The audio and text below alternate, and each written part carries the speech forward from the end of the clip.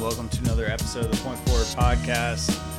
We are recording on a Wednesday night. The Cavs and Pacers are battling, as well as the Raptors and Wizards, and huge games in both of those series. And to break down those series, as well as a few other series that wrapped up over the last couple of days, PJ, what's going on, man?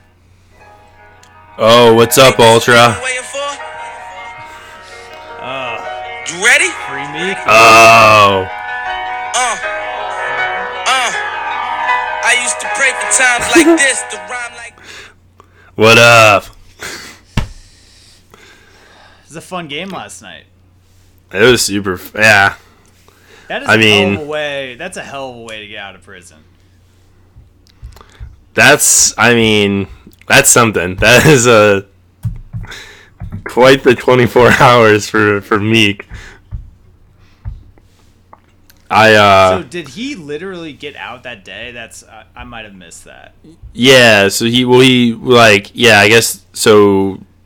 Posted bail, and then they had his release, and then he was jumped on a helicopter or whatever, and helicoptered over to the Sixers game. Yeah, and then got a quick little car ride over. Was there before as they were all warming up and stuff, and was ready to rock and roll. But I don't think the Heat, credit to the Heat, they had their one game. Granted, it was an away game, but you had the Dwayne Wade nice little moment there. But then it'd be tough for me to expect any team to withstand a Joel Embiid return midway through a series, and then also Meek Mill being released from jail.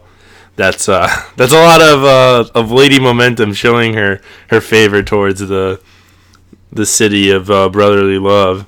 It's just Philadelphia's year, man.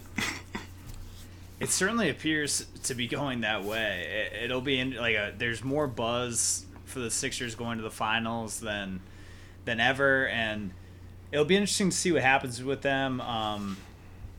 Because we talked going into the playoffs once the matchups were kind of set, that I was interested in this series, and I thought the Heat could give them some problems just because Embiid was a question mark. He ended up coming back in Game 3 of the series, which definitely helped the Sixers. But I thought they matched up pretty well for them. They had a really good bench. I thought that they could, definitely push it to 6, maybe 7, and the Sixers after Game 2 just really kind of flipped the script and tightened things up. And the impressive thing with them is, given how young they are, they just matched Miami's intensity. Miami's got some tough dudes on it. James Johnson kind of epitomizing that whole image for them, and he spent a lot of time guarding Ben Simmons, and Ben Simmons did not back down, and I think that says a lot about this team. Yeah, I think Ben Simmons showed that he's definitely way more mature than he probably should be at this point. It's pretty weird. I was gushing over that, just that Miami was really kind of trying to intimidate the shit out of this team, and that's probably their best play of just being a gritty, it's not a bad stretch, experienced veteran team, and everything that they've those guys on the Heat have accomplished, and there's no one really on the Heat that is going to back down from some of that extra stuff. So, especially James Johnson, of all people, to be talking the way he was, and Ben Simmons is not blinking. He was just all right, yeah, you're not going to do anything on this court, whatever. I'm not going to let this affect me. It was pretty cool, and for the most part, for this Sixers team, just their mentality of, you could probably say maybe they don't know any better. That's why it hasn't really done much to them. So that was just a cool moment. But it was a fun, for being only a 5-game series, it was a very fun 5 games to watch. And they had a lot going on in there. It was definitely one that had a lot more. I think the cast of characters was a lot bigger than I think most people would have thought of. You have Kevin Hart, you have the return of MEEK, the Dwayne Wade game, and all of those pieces. So I do think it's good for the Sixers though that they just were able to. I just close this out and move and be able to rest. Let Joel have a few, because it just had the level of chippiness with it. That was the one thing I didn't want to have happen, is anything stupid to come of it. Mainly, I mean, like, you have these playoff series, like, the teams just get sick of each other, and you're always in, like, every playoff series you look at, there's chippiness in this. It's just the nature of guys playing each other 4 or 5, 6 game times, back to back to back. Like, people just get sick of one another. I mean, there was that Josh Richardson play last night with Ben Simmons that kind of made me wince and a few other people, and tried to say, like, all right, I'm not really sure if, because the clip that cuts to it kind of looks like Josh Richardson stumbled, but it also looked like he was kind of doing a little, trying his best low cut or something. I mean, he was definitely leading with the crown of his helmet if he were going off a football. Yeah, it was a little sketchy, but it's really funny to me that we're leading this episode with talking about the Sixers after last week. Sorry again, Sixers fans. We won't forget you again. That's why we come out strong. Talking about them, yeah. We got love for that team. They're very fun to watch, and I don't know, man. It's gonna be. I mean, let's jump over to the other 2 series that have already finished up. Oh, I had one more. I had one more thing with this. Philly's next matchup, because Bucks and Boston. That's Philly's looking like they're in a pretty good position. Well, before we do, I just like the last point I really had for that series was I didn't see anything. So if I was missing something, but just the tone of everyone with the acting like this might be Dwayne Wade's last game, I didn't really know where that storyline came from. I didn't understand that either. It was really bizarre to me. Like, Gabby Union was tweeting about it afterwards, and it just kind of seemed like at first just something like a very broadcaster, something that someone would say during the broadcast, just as like a little thing, but it gained so much steam, and Spose got asked about after the game, and it just was like, that just, to me at least, came out of left field, that I really hadn't gotten that tone from Dwayne Wade or anyone. And I mean, Spose said after the game, it's like this: if he's comfortable and like okay coming off the bench, like he could do this for probably another 5 years. I could understand why he might not want to, but I personally, I guess, would be shocked if he's just would up and retire. Just even on like a bench role. I mean, if they're able to, I guess it's what money he has and all that, but he's got enough things. I would just feel like it would be in his better interest just to try the role-playing role for a year maybe, and if it's just not for him, it's not for him. But if he can stay in Miami, I would be shocked that he would just like call it right now, because especially if you look at of the Banana Boat crew, the person that looks the most washed and the person that I would say should probably retire the soonest is Melo. I would agree with that. I mean, D-Wade showed that at least in flashes coming off the bench, nice, he can be really good. I knew you'd like that. But, I would be really surprised if he wasn't coming back for another year or two. Yeah. He is certainly past his prime. He can still do some stuff.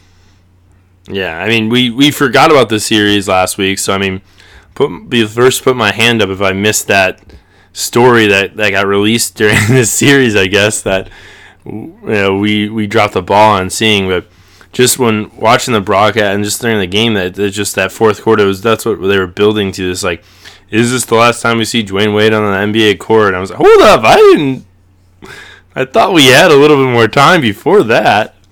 Right. Because Dwayne Wade definitely seems like the type that would want the, not that I'd say he want, but I could see him doing more of the final tour, like the select. But I don't know, I could be wrong. I don't see that happening. I think he's gonna come back for the Heat for another year and see what happens. At least The Heat, a very interesting. It was reported today that they're gonna explore trading Hassan Whiteside, which that you think? Godspeed. That was pretty obvious based off how this series and really the last couple weeks of the season went. You could barely see the floor, but that's an untradeable contract in my mind, unless you're just giving up assets with it. That's gonna be a tough one to get rid of. Maybe Brooklyn will take that one too, for all I know. I could be wrong. But I'm not sure. Let's move. LeBron's having himself a moment right now, though. He's messing some stuff up. Yeah, LeBron's looking really good tonight.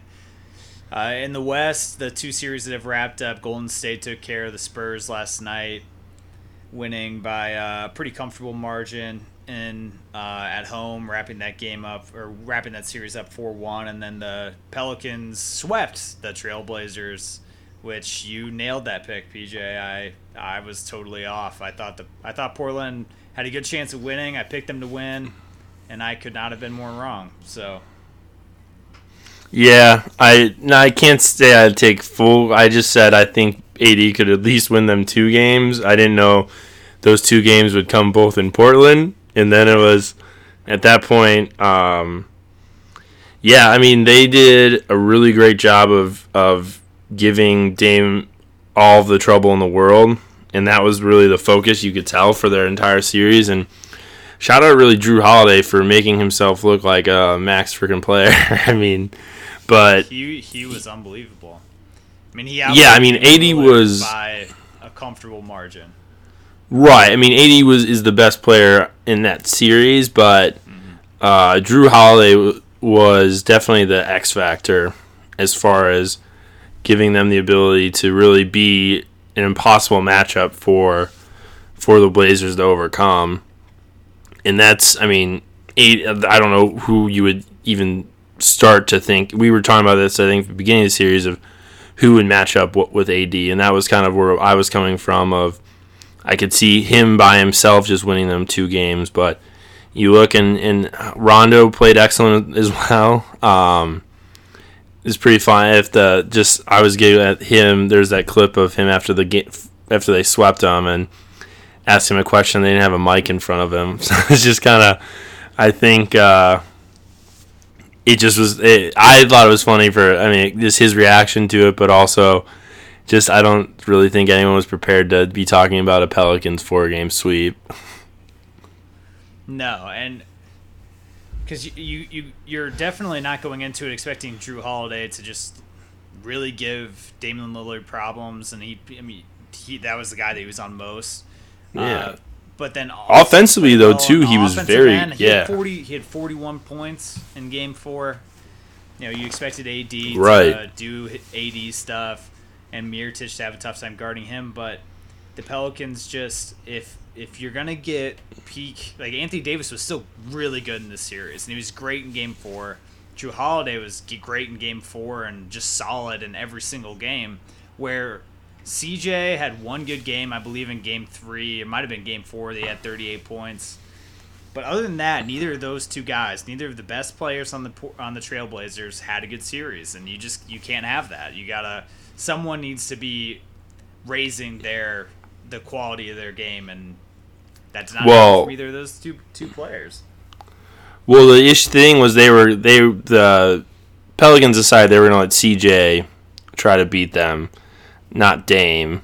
They were going to focus on shutting Dame down, and I would say that's more on them as far as job well done by the Pelicans, and yeah, I think some of it does kind of fall on CJ, but I think it's somewhat of a tough look on him. I think Dame certainly was trying to figure stuff out, but it's tough when you're getting bear down on like that by a team. And yeah, Alvin Gentry showed his coaching. He really came up with a perfect scheme and just coached a hell of a four-game series, and they picked up his option, which is definitely, I think, well deserved on his part. And you look at kind of beginning of the season, I think he was easily one of the top 3 four guys as far as coaches that people would have had. If things had gone south and with this team early, like a lot of people were pointing that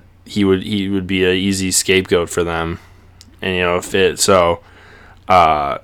good for him. And yeah, I mean, because even look at how they used Mirotic, like they were able to do a lot to give Nico a lot of open shots, and he was just cashing them in. I don't think they're gonna be able to do that against Golden State, but we'll see. Yeah, it's gonna be interesting to see how Golden State matches up and defends Anthony Davis.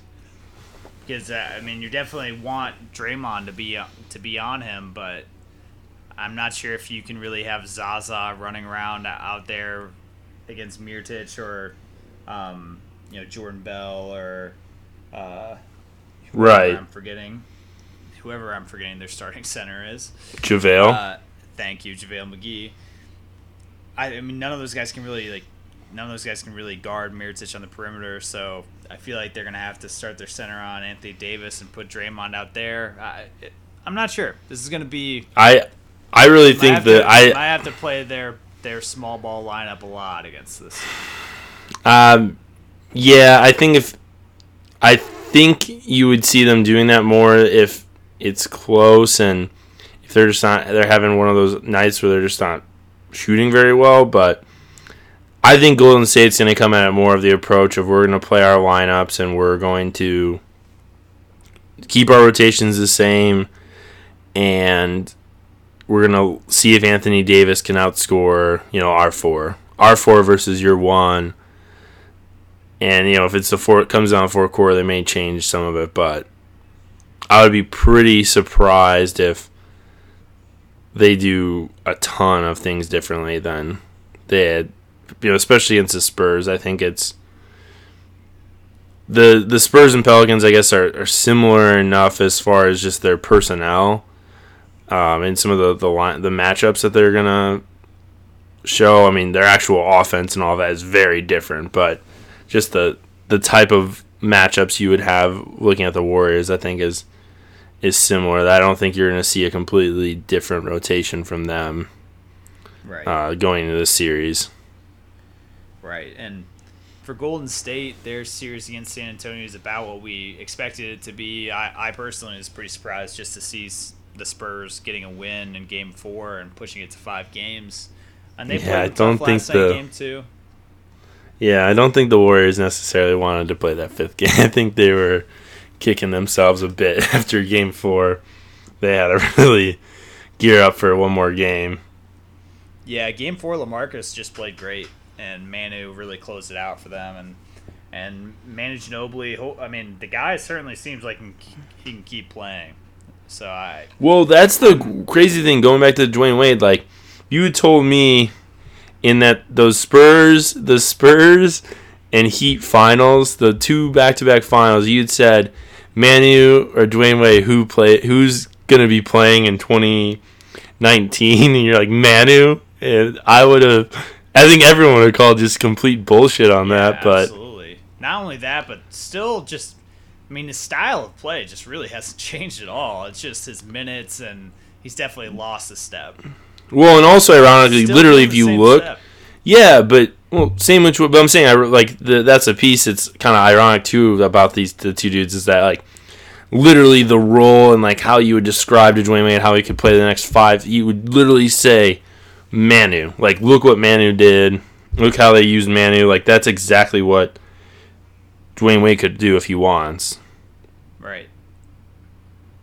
Yeah, I don't know.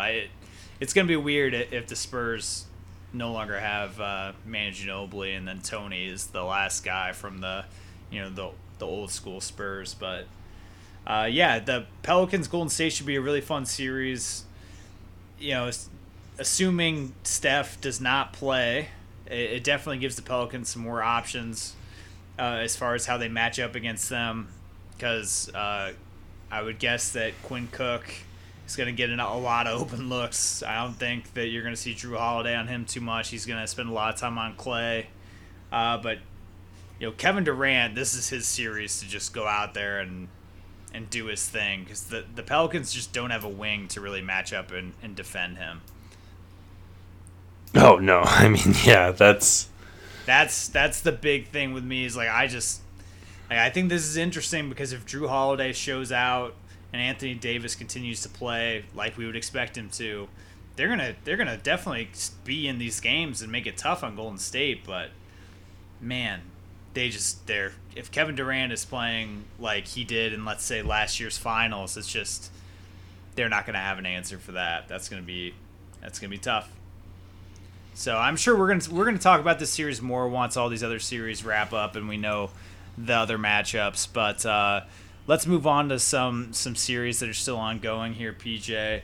So the two series that are actually going on as we speak, Toronto and Washington will play the winner of Cleveland and Indiana. And both of those are my Raptors, baby. both tied 2-2. Washington is up 1 point in the fourth quarter. Just under 12 minutes left in the fourth, so that just started. Cleveland's currently up 8 in the third. So these probably, by the time you listen to this, it's going to be 3-2, one of those teams. But wow. So I personally thought Washington was done, but that, hey, they got 2 home games, so you never know. And lo and behold, they win both those games at home, and it's a series. Raptors gonna Raptors, baby. I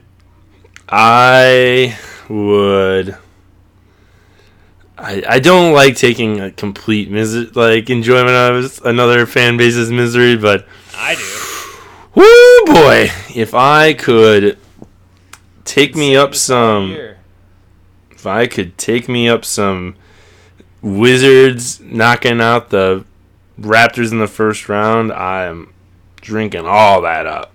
So, I mean, John Wall has played really well in Washington, and tonight.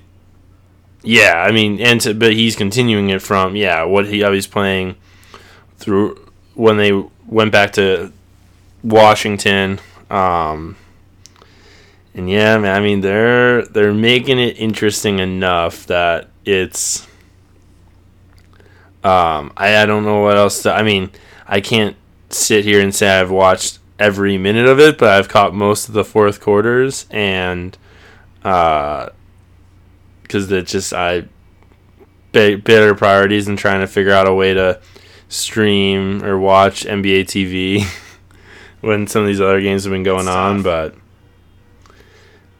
yeah, so but from what I've seen, it's like I said, Toronto's gonna Toronto. I mean, they you keep trying to sell me it's a new Toronto Raptors, but there's something about them in the fourth quarter where they just decide that anything good they were doing, they're just gonna stop. And granted, I think some of it too. I mean, DeMar didn't and Kyle Lowry, I forget the numbers exactly were for those games 3 and 4, but not as not shooting at the clip that they were, I think, have been for most of the regular season. And yeah, I think just a lot of credit goes to John Wall for how he's played. So, who would the way that things stand right now, who are you picking in that series, though? Who do you actually think is going to win? I have a sneaking suspicion that Washington has the momentum and that they're going to end up pulling away. Well, if they win tonight, yeah, it's done. But that game could go either way still. So the way that game is going, and with 2 games left, who do you got? Well, I basically would want to pick whoever wins this game. So when you're listening to that tomorrow, you're copping out. I tell you who I want to win this, but I can't.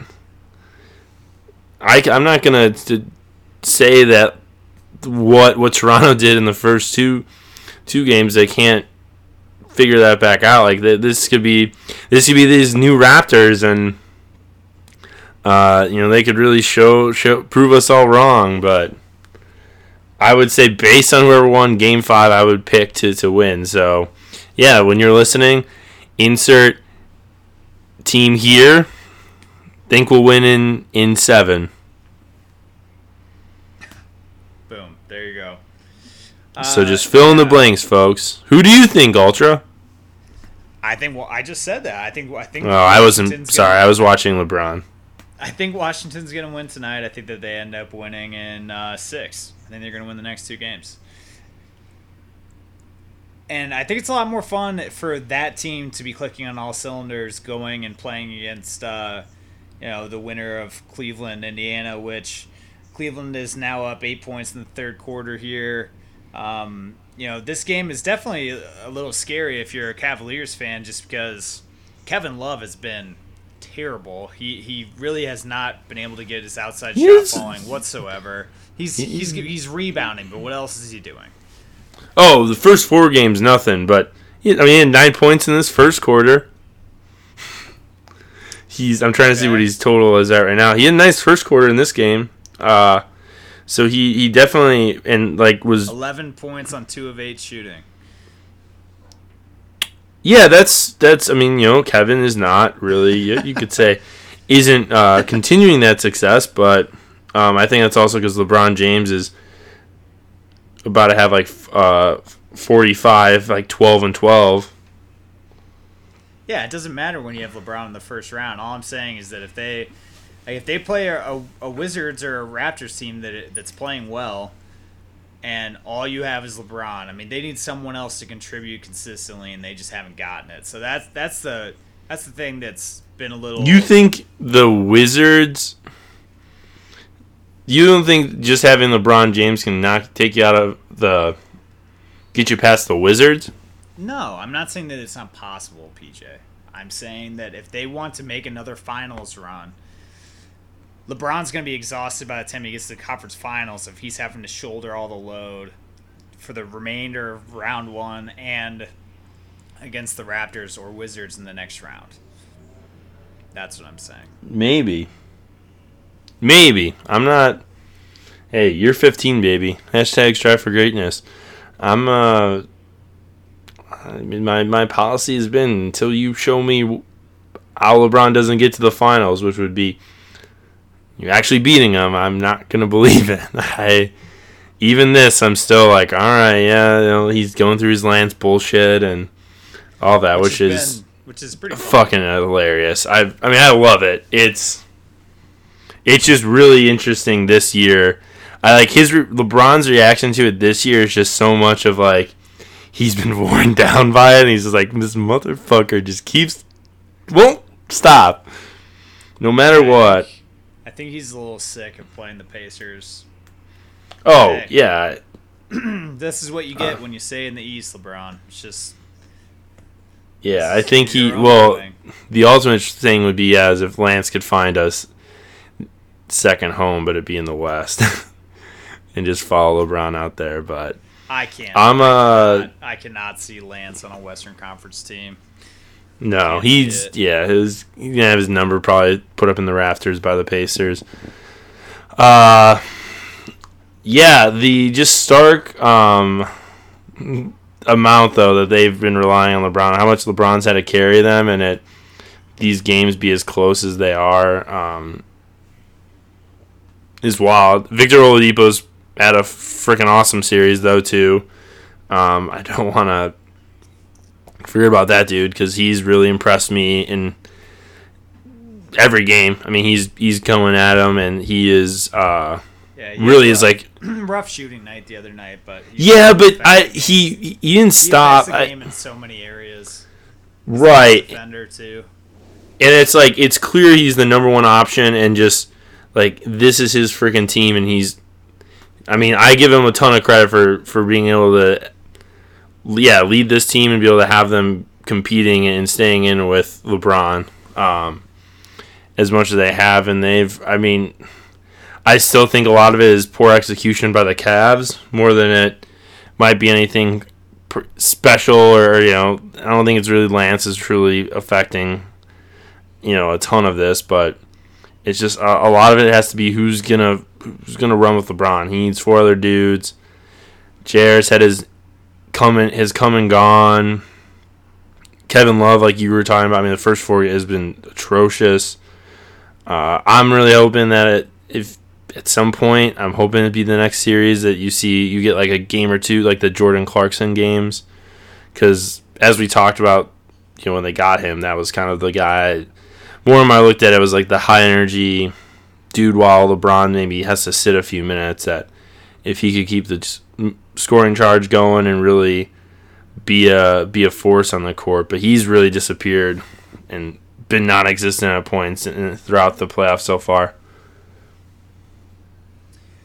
For sure, man. Yeah, I don't know that this series has been a good one to watch. I'm personally surprised that the Pacers are keeping as close as they have. I certainly didn't expect a Cavs sweep, but them winning Game 1 was a shock, and it's gonna be fun to see these next couple games, especially if Indiana can keep this one close. But by all accounts, it looks like if Cleveland ends up pulling the game out tonight, they're probably not losing the final two and will likely make it in the second round.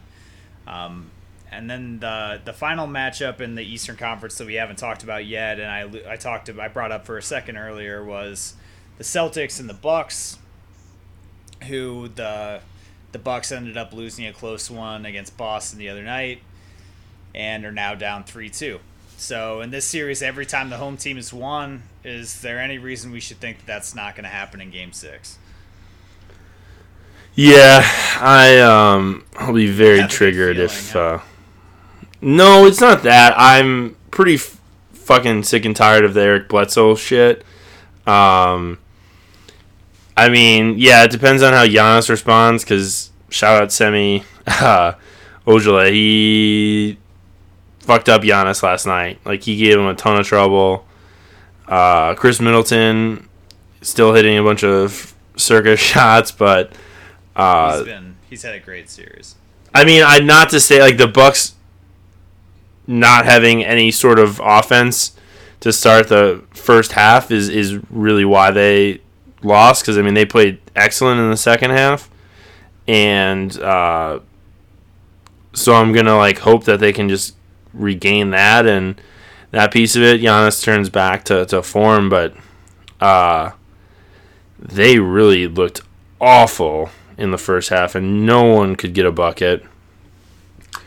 So, but I mean, when you look at like in that game, the no call on the Al Horford shot clock was just like so brutal to just that, like everything was going the Milwaukee's way. They were definitely had the Celtics on the ropes, and you have that sequence there, and you kind of at that moment I was like, crap, like that's it. Like that is just you just kind of get those vibes from time to time, and it's just like that play was just, it was so bad, and it's tough to kind of come back, because they literally in that defensive set had played them perfectly, and they got Al Horford to do that twice, having to chuck up end of shots, and they had Terry Rozier on a shot clock. They really in the second half gave Boston fits as far as them being able to get an open look on anything, and you just had these one-on-one heaves, and some of them there were shot clock violations.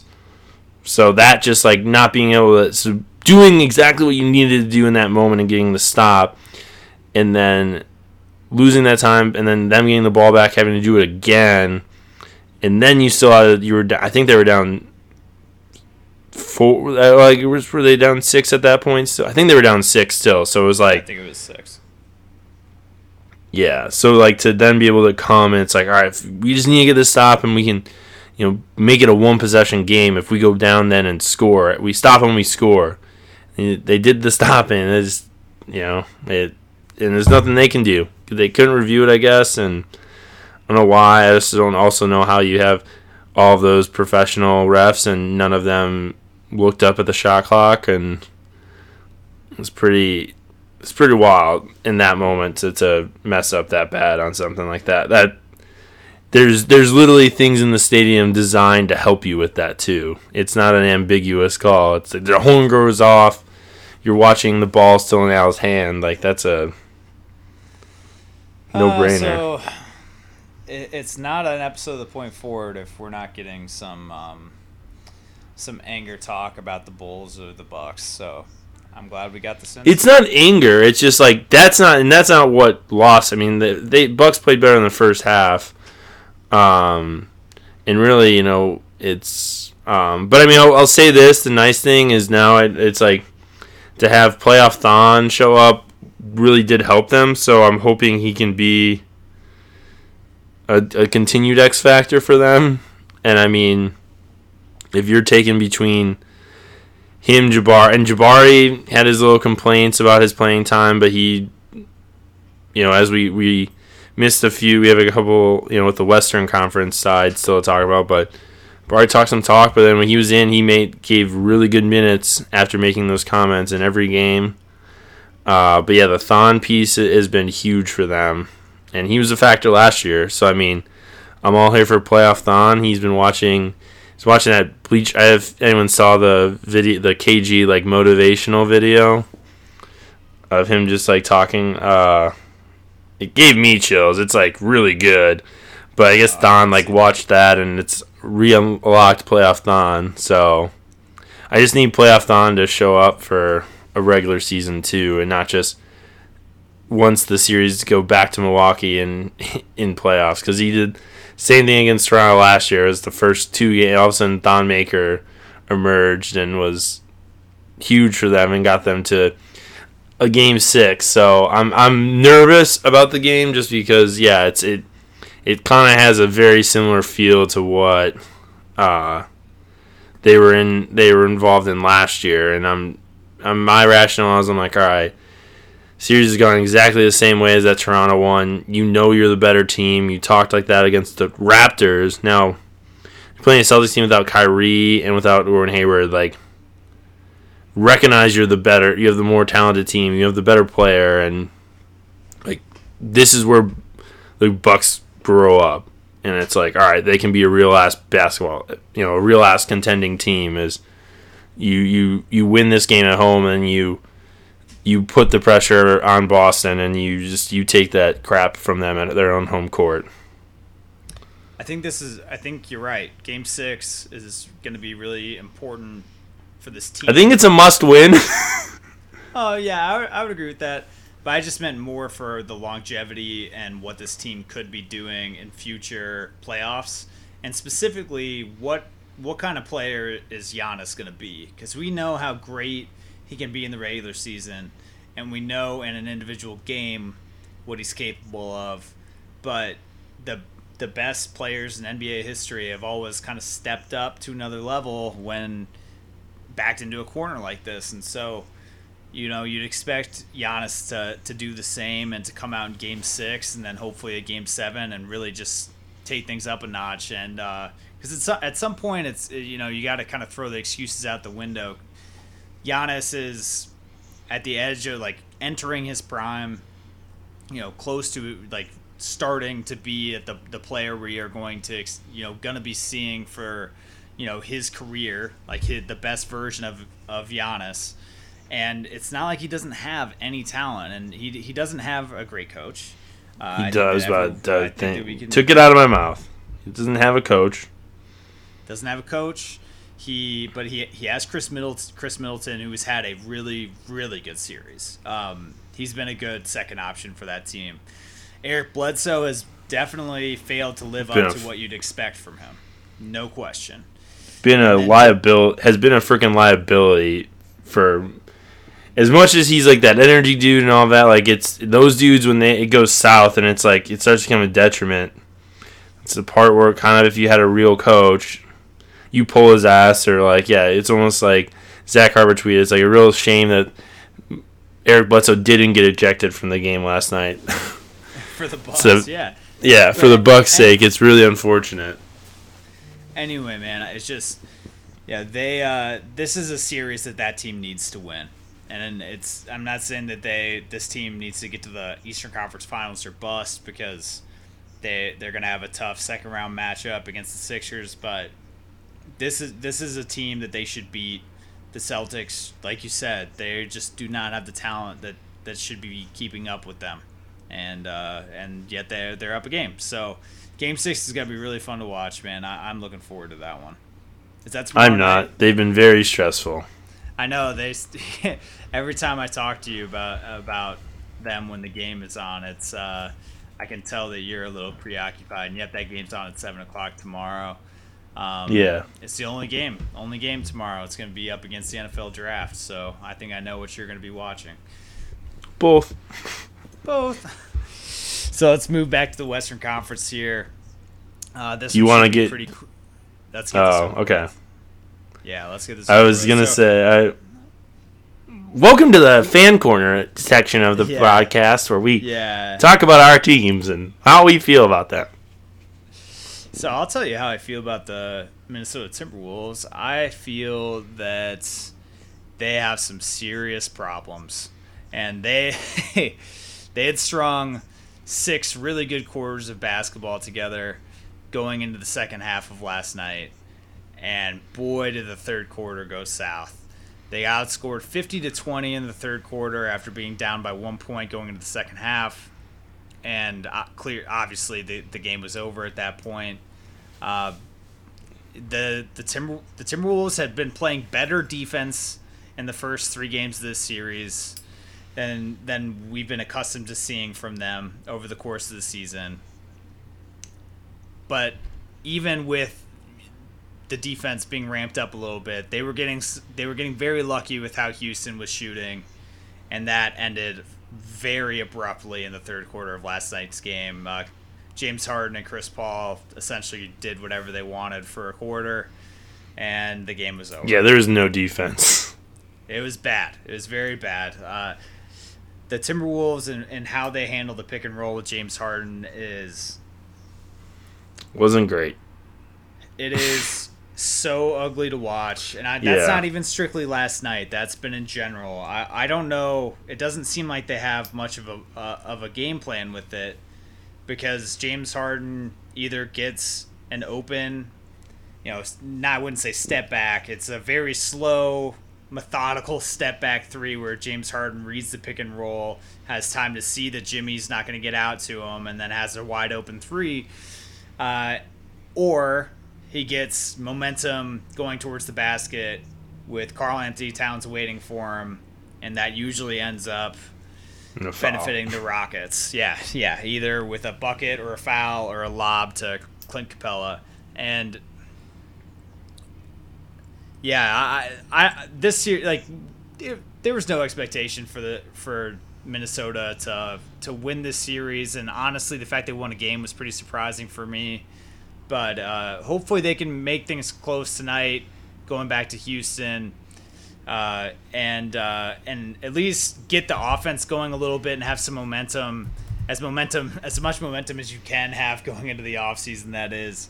But yeah, I don't know, PJ. It's this team is going to have some issues with their roster. The primary culprit being Andrew Wiggins making $30 million next year, and it's the future's not looking quite as bright for them as I thought a little 6 months ago. I mean, we basically brought this up. I think every single time the Rockets and T-Wolves have played, it's like the Rockets are literally the worst matchup ever for the Timberwolves. Honestly, the Timberwolves would have matched up okay with any other Western Conference team. Their chances I think are a lot better, and oh boy. If they could have been anywhere between the 3 and 8, if they could have played, like you said, anyone, maybe not Golden State, but they play Golden State a lot better than they do exactly against the Rockets. The end result of the series may not be much different, but they would have made each game a little more interesting and matched up against them. You could have at least gone into every game thinking they really had a chance. We were talking, what we were expecting the Rockets to do, what the Rockets did in Game 4 is what we were texting back and forth about them doing in Game 3. It was just like, they're good at, when's it come? And it's a style that team plays where they're just going to keep getting their shots. They know their shots are going to be there, and it's just, if they're not making them, fine, but they're going to, nothing about this Rockets team, they're going to change their style of play, and it's just, if they get hot at any point, you're done. So you have to be almost perfect on the other end, and just hope they shoot bad.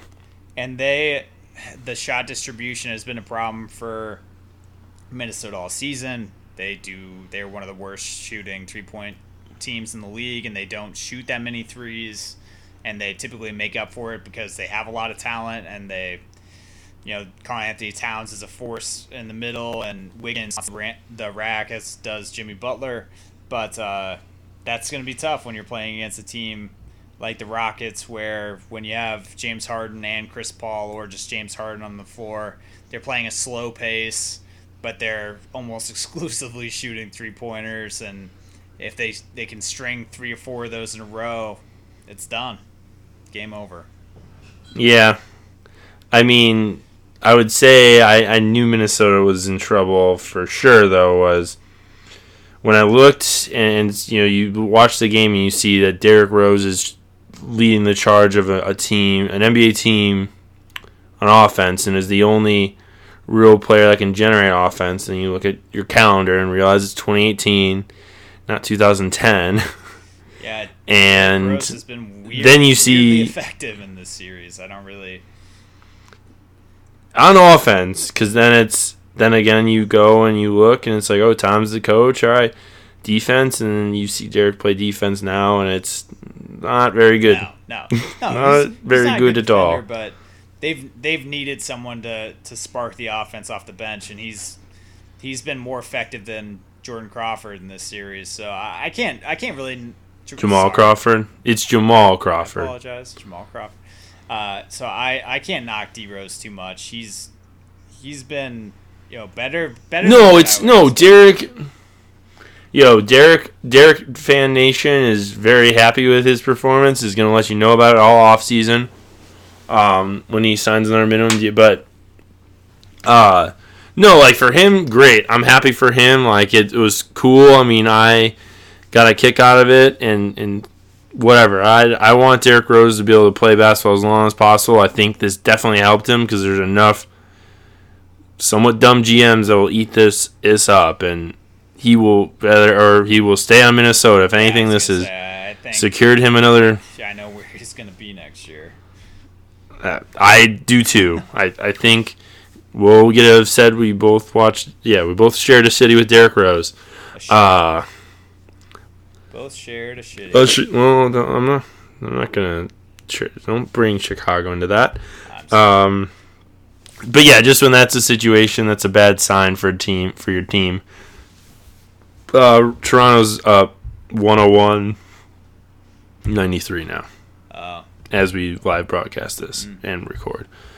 So yeah, that's all I don't really have much more. I really do want to. I'm glad we saved this one for last because I knew this was coming, but I'm pissed that it's here. Why are you pissed that it's here? And then I have a question for you after we do this, because I do have some player accolades I need to find out from you on. Okay. So Utah is up 3-1 against OKC. After Not surprised. Losing game 1, and after Ricky Rubio is growing up in front of our eyes, man. He's playoff Rubes. Donovan Mitchell has been spectacular.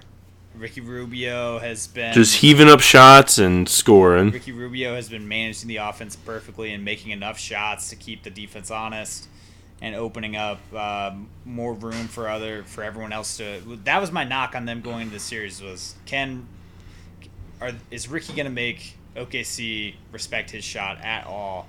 And he has. I mean, and they didn't. Specifically, he pointed that out after Game 3, and Gobert has been great defensively. I don't know if it's I don't know if the OKC respects his shot still, but I didn't think there was gonna be a talking point where like shutting Ricky Rubio down was gonna be ever a part of it. I guess in my tiny basketball brain, I would think that if Ricky Rubio is the one leading the surge, similar to what we were talking about Derrick Rose, I'm like, all right, so you tell me OKC's doing pretty good. If Ricky Rubio is the only one that could generate offense, right? Yeah. I think OKC might have found their way to the second round. And that is not the case. It's not looking No, good for and OKC. It's not looking good for Paul George staying in OKC. they fucking just quit last night. They do not seem to be in a very good place right now. And Melo is so fucking trash. he has not been good in this series. And plus, OKC's losing the matchups of, the Rubes versus Westbrook. Rubes is unfortunately won. And Joel Ingles versus Paul George. Joel Ingles is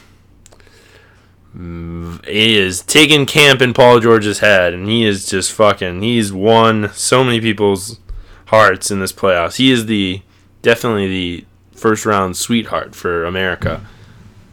He's been on a tear since the All-Star break. He's playing great basketball. But he's over the last 2 seasons, he's been one of the best 3-point shooters in the league. He's a plus defender. Yeah, he's on my fantasy team. I know. Great acquisition by me in our fantasy league. No, I guess really I just wanted to really say first and foremost, I didn't really so Russ it was a bad look for him in Game 4. Going in saying, we're going to shut that shit down after Rubes got a triple-double in Game 3. And just, that's all he cared about. That was his only game plan. We've said this before. I guess I said it, my concern with this series is that so many times OKC looks like they're playing, there's 5 guys shooting at the same hoop, but they're all trying to do it themselves. Where Utah is a uniform team, their entire offense, their system, these guys know it and execute it so well that they're a tough team. And the fact that they then have a rookie who's playing, this is his 4th or 5th playoff series already and is finishing at the rim, pouring shots all over the place. Not very efficient, but him doing his own thing within that is incredible. But when you turn to OKC, so Russ messed up, but I got to give some heat to Paul George because people think very highly of Paul George and all the shit he's gotten in the past or his playoff performances and not really rising up, some would say, at any moments when he needed to. Add this series to it because, Russ was in foul trouble and that was stupid as hell for him to pick up the 3rd foul, and even dumber that Billy Donovan didn't have a sack or just was mindful enough to pull him. But so Russ, really, because of himself and partly because of his very dumb coach, his non-NBA head coach, that's kind of he got taken out of that game, unfortunately, and that's where you would hope Paul George could take up and be the leader of that and really, have that be the playoff Paul kind of game. But it also, I will say, also sucks. Melo is just fucking done. He's been so hot garbage. He's going to be it is insane to watch. Hot garbage next year. Oh, that option. He is going to the biggest effing smile. Oh my! To brick everything. That's gonna hurt pretty bad. Especially no Paul George, but then just Russ and Brick City Melo. It's gonna be an interesting matchup for assuming that these 2 series continue to go the way that they're looking like. Rockets will likely play Utah in the next round, which is going to be really interesting with what kind of lineups Houston's trolling out there to try to neutralize Gobert. That's going to be interesting. I'm kind of fucking in on that, dude. Donovan versus CP. Oh, it's going to be a fun matchup, and I do not think there's any chance that Houston ends up sweeping there, but that's going to be a very interesting one to just kind of see how those teams match up against one another. Because I think the Jazz, I don't know what they're going to do with Gobert, and I don't know what they're going to do with Favors, but maybe they can hurt Houston enough on the offensive glass that they could switch stuff up. I don't know. Maybe they make Houston play Capella a little bit more, but we'll see. But that's fine because Rudy. I think what you might see though is Derek Favors might not be getting that many minutes. Because I would almost make the argument you have to go to you put him at the 4 against Houston, and then you roll out Donovan Mitchell, and like the one nice thing is you can kind of have Rubio. I don't know if you. Yeah, I mean, in some ways, yeah, you have Rubio out there, Donovan Mitchell, and then Crowder, and you. I think that cancels because Crowder and that kind of gives you, I think, your best chance to cancel out enough. Yeah, people Crowder, on either side. Probably get a lot of run at the 4. Yeah. Yeah, and Ingles. Yeah, so I guess you could do Crowder. Whatever you want, but yeah. And then Crowder, Ingles, Gobert. Is probably going to play a lot of 5. Mitchell. Whenever Gobert's not out there, it's the. But 5, I think you're probably going to get. Yeah. Right, but I don't think Derek. I think Gobert's going to have to play a ass ton. Just got to stay out of foul trouble. But what, PJ? You mentioned some awards. Yeah. Well, really, just one. I just had one question. I first want to just give it. Just shouts to Ben Simmons, Donovan Mitchell, and Jason Tatum. Being an awesome rookie class after the year where we had to give the Rookie of the Year to Malcolm Brogdon, which I like Malcolm. Well, Brogdon, but not only that, but jeez, no, it's not even. No, yeah, I was just mainly saying of like the last time we've probably like had like a really significant rookie performance in a playoff is, I mean, Dwayne Wade. There was Melo, but I mean, Dwayne Wade was excellent in his rookie season in the playoffs. So like, he's the last like rookie player that's really been carrying playoff teams, and just all 3 of those dudes like looking like they have played in 100 games already in the playoffs. Like, have really not looked like rookies at all, and it's been really awesome. I think people consistently are saying are saying Ben Simmons and Donovan Mitchell. I just want to make sure my boy Jason Tatum does get some love because he's been a pro ass.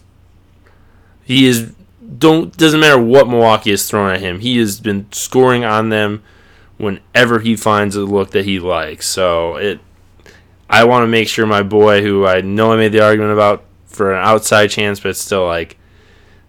He will kind of get forgotten in this, and I'm going to be the one guy that kind of just wants to let it be known who was putting buckets up for the Celtics when you didn't have Hayward or Kyrie.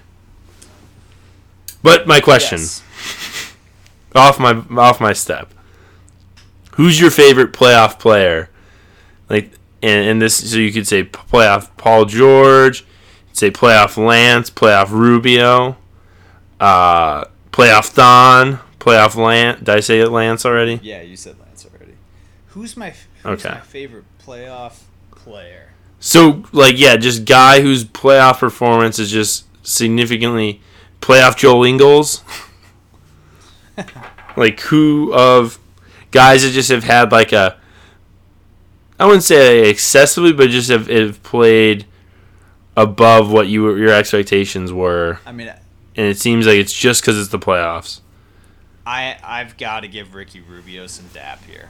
I think he deserves it. I fucking knew it. Gosh. I mean, I never thought I'd say it, but as a Timberwolf fan, you're definitely missing Ricky Rubio a little right now, seeing him doing the things he's doing for Utah. And I mean, he has been really, really good for them. Like, his shot's certainly not falling, as much as you'd like to see from your starting point guard, but he's still such a good passer and a plus defender that he's like, if he wasn't playing as well as he has been, that series could easily be 2-2. OKC's playing at points, but who's yeah, I figured. Well, I'm like, because I feel like I'm a little bit more on the underground up and up of it would be playoff Thon, because I think it's going to be a thing. I was gonna say He's got two you're buying stock really early on him then, because I mean, how many minutes has he even gotten for them? Not a lot. The last 2 games, he was closing out for them. He didn't play at all in the first 2 games, that's what though. I was getting at is that he really is not getting. Yeah, but that's what I mean. Then he came in and was like huge for them. No, you're right. You're right. In the last 3 games, so. And he didn't play. I don't think he played in Game 1 against Toronto. I know he didn't play in Game 1 against Toronto, but then Game 2, maybe J Kidd rolled him out. But then it was like, yeah, when he came back to Milwaukee, even then he just had those 2 monster games. So I guess I don't have any significant road playoff Thon performances yet because he was not great last night. So maybe we can't give him it. We can give home playoff Thon the nod, but then I have to default to go to Lance but then that's Lance against LeBron, so do that because that's really the only one that's fun. So then I gotta go with Joe motherfucking Ingles and his shit talking and everything. Like this series, he's been so much fun. Like it's if you haven't, it's pretty badass. Like I just podcast what they did with Zach Lowe a while back. It's worth. I know you told me about that 2 weeks. Yeah, I know. Because a lot of people don't realize like he's Australian too, which makes it even better. I'm not even saying like he definitely talks about some interesting stuff, but the accent alone is reason enough to listen. Yeah, and now that Andrew Bogut just retired from the league yesterday, so Joe Ingles, watch out, Ben Simmons. Joe Ingles is the could be the face of Australian basketball. Yeah, they're a rare breed. I mean, you can't forget Patty Mills. Patty Mills is in there too, but not a lot. Dante Exum also on the Jazz. Still not a ton of Australians, but some good ones. They've got a 5. Matthew Dellavedova. Yep. Well, no, he is. Yeah, Yeah, he is. yeah. Do you have any? I don't know why I said it like do you have that. any other shout outs? I guess those are shout outs to our favorite playoff players, but anything else before we call it a day? Did you wanna? Did I have any? Yeah, did you have any? So really because I'm only gonna do 2. I'm trying to cut one. So really the only one that I think this is my only one is definitely have cooled off on my NFL viewership over the last year or so, but I still really love watching the first round of the NFL draft. So shout out to the NFL draft because it's one of the few things the NFL really has going for it, and pretty excited to watch that tomorrow. And now just the stupid ass picks that we're gonna see.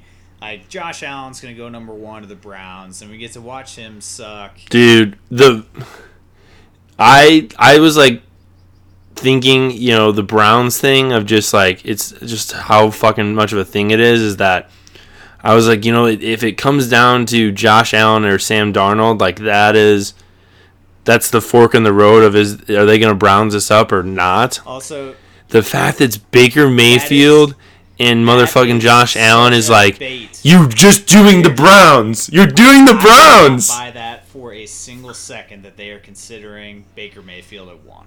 There's no way that they are even considering them at 1.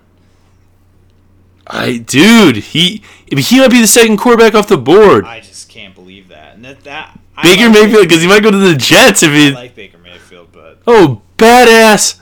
Awesome college football player, but I'm not ready. I mean, I understand some of it, and it's like he's not Johnny Manziel. If you were the Browns, are you going to take him? I just don't. The last at 4, take him at 4. Yeah, that if you really think he's your guy, take him at 4. But you better take some defense at number 1 or Saquon Barkley or something there. I don't know. No, leave no defense, but I hope as a Bears fan that I want my woke warrior. Little brother, Josh Rosen, who's I'm in love with. I'm interested to see where he goes. But him, Sam Darnold, Baker Mayfield, and Josh Allen all might go in the first 7 picks, which would be great for the Bears because I'm going to say it right now. Because I'd like non-quarterbacks to fall down there. Yeah. And shout out Deuce. Deuce, if you and I can talk, when you listen to this, give me a call. Willing to talk to have the Bears, Ryan Pace, make it 3 years out of 3 that he trades up in the first round. Would love that 5 pick. So only if Bradley Chubbs is there. I'm only taking offers for Chubb. So if he happens to be there at 5, it'd be really, really great if that pick could come to us. All right. What's your shout out? But that's the Chicago Bears, which I have no actual affiliation with and apologize for. Damn it, no, I lost them. I put my phone down because you got me. You hit one of my points. So I guess I will do my one shout out is going to be oh man, now you just I wanted to shout out the how did I want to do this? Oh, this is terrible. Oh, shout out Kanye for breaking the internet. We'll do this one first. His Twitter shit has been wild and has gone. It's really just accelerating more and more by the minute. Of just everything that is Kanye Twitter. We've gone off the rails a lot. But man is still trying to take over the internet one wild ass tweet at a time. So I guess shout out Kanye for that, but also not a shout out because he's wearing MAGA hats. We didn't really like that. I just don't know. Don't even know. Don't know what to say about it anymore. Excited for your music, Kanye. Yeah, I'm really excited about that Nas album. So, my other one was going to be, though, for James Shaw, who's the guy that stopped the Waffle House shooter, is the hero, and went and visited the couple of the other victims, the survivors so far. That dude's an actual crazy super. He grabbed the barrel of the gun, burnt his hand because of it, but it's just a badass freaking Waffle House hero. Yeah, that was a pretty wild story, but that's great. Yeah, and I'm really glad though that he's kind of in it that way because I think people are gonna remember his name more than the actual guy who why he had a gun is beyond anyone when you look into it. Him, but that the hero of this is gonna be the one known more than the person that carried it out. So yeah, that was pretty cool. All right, man. Well, we got a couple more games left of round 1 here, but we're going to be in round 2 by the next time we do a podcast. So I'm excited. We'll see. My predictions have been average so far. I think that you're trending a little bit better than I am, but I'll be rooting for your Bucks to pull off a couple wins here and getting to the second round. Yeah, and just know that if for some reason the Bucks aren't able to, at least there's one team I can quickly jump over boats to, as far as who I'll be rooting for. MEEK's back! MEEK's free! Yo, check us out at The Point Forward on Twitter and thepointforwardnba@gmail.com. We'll talk to all of you next week.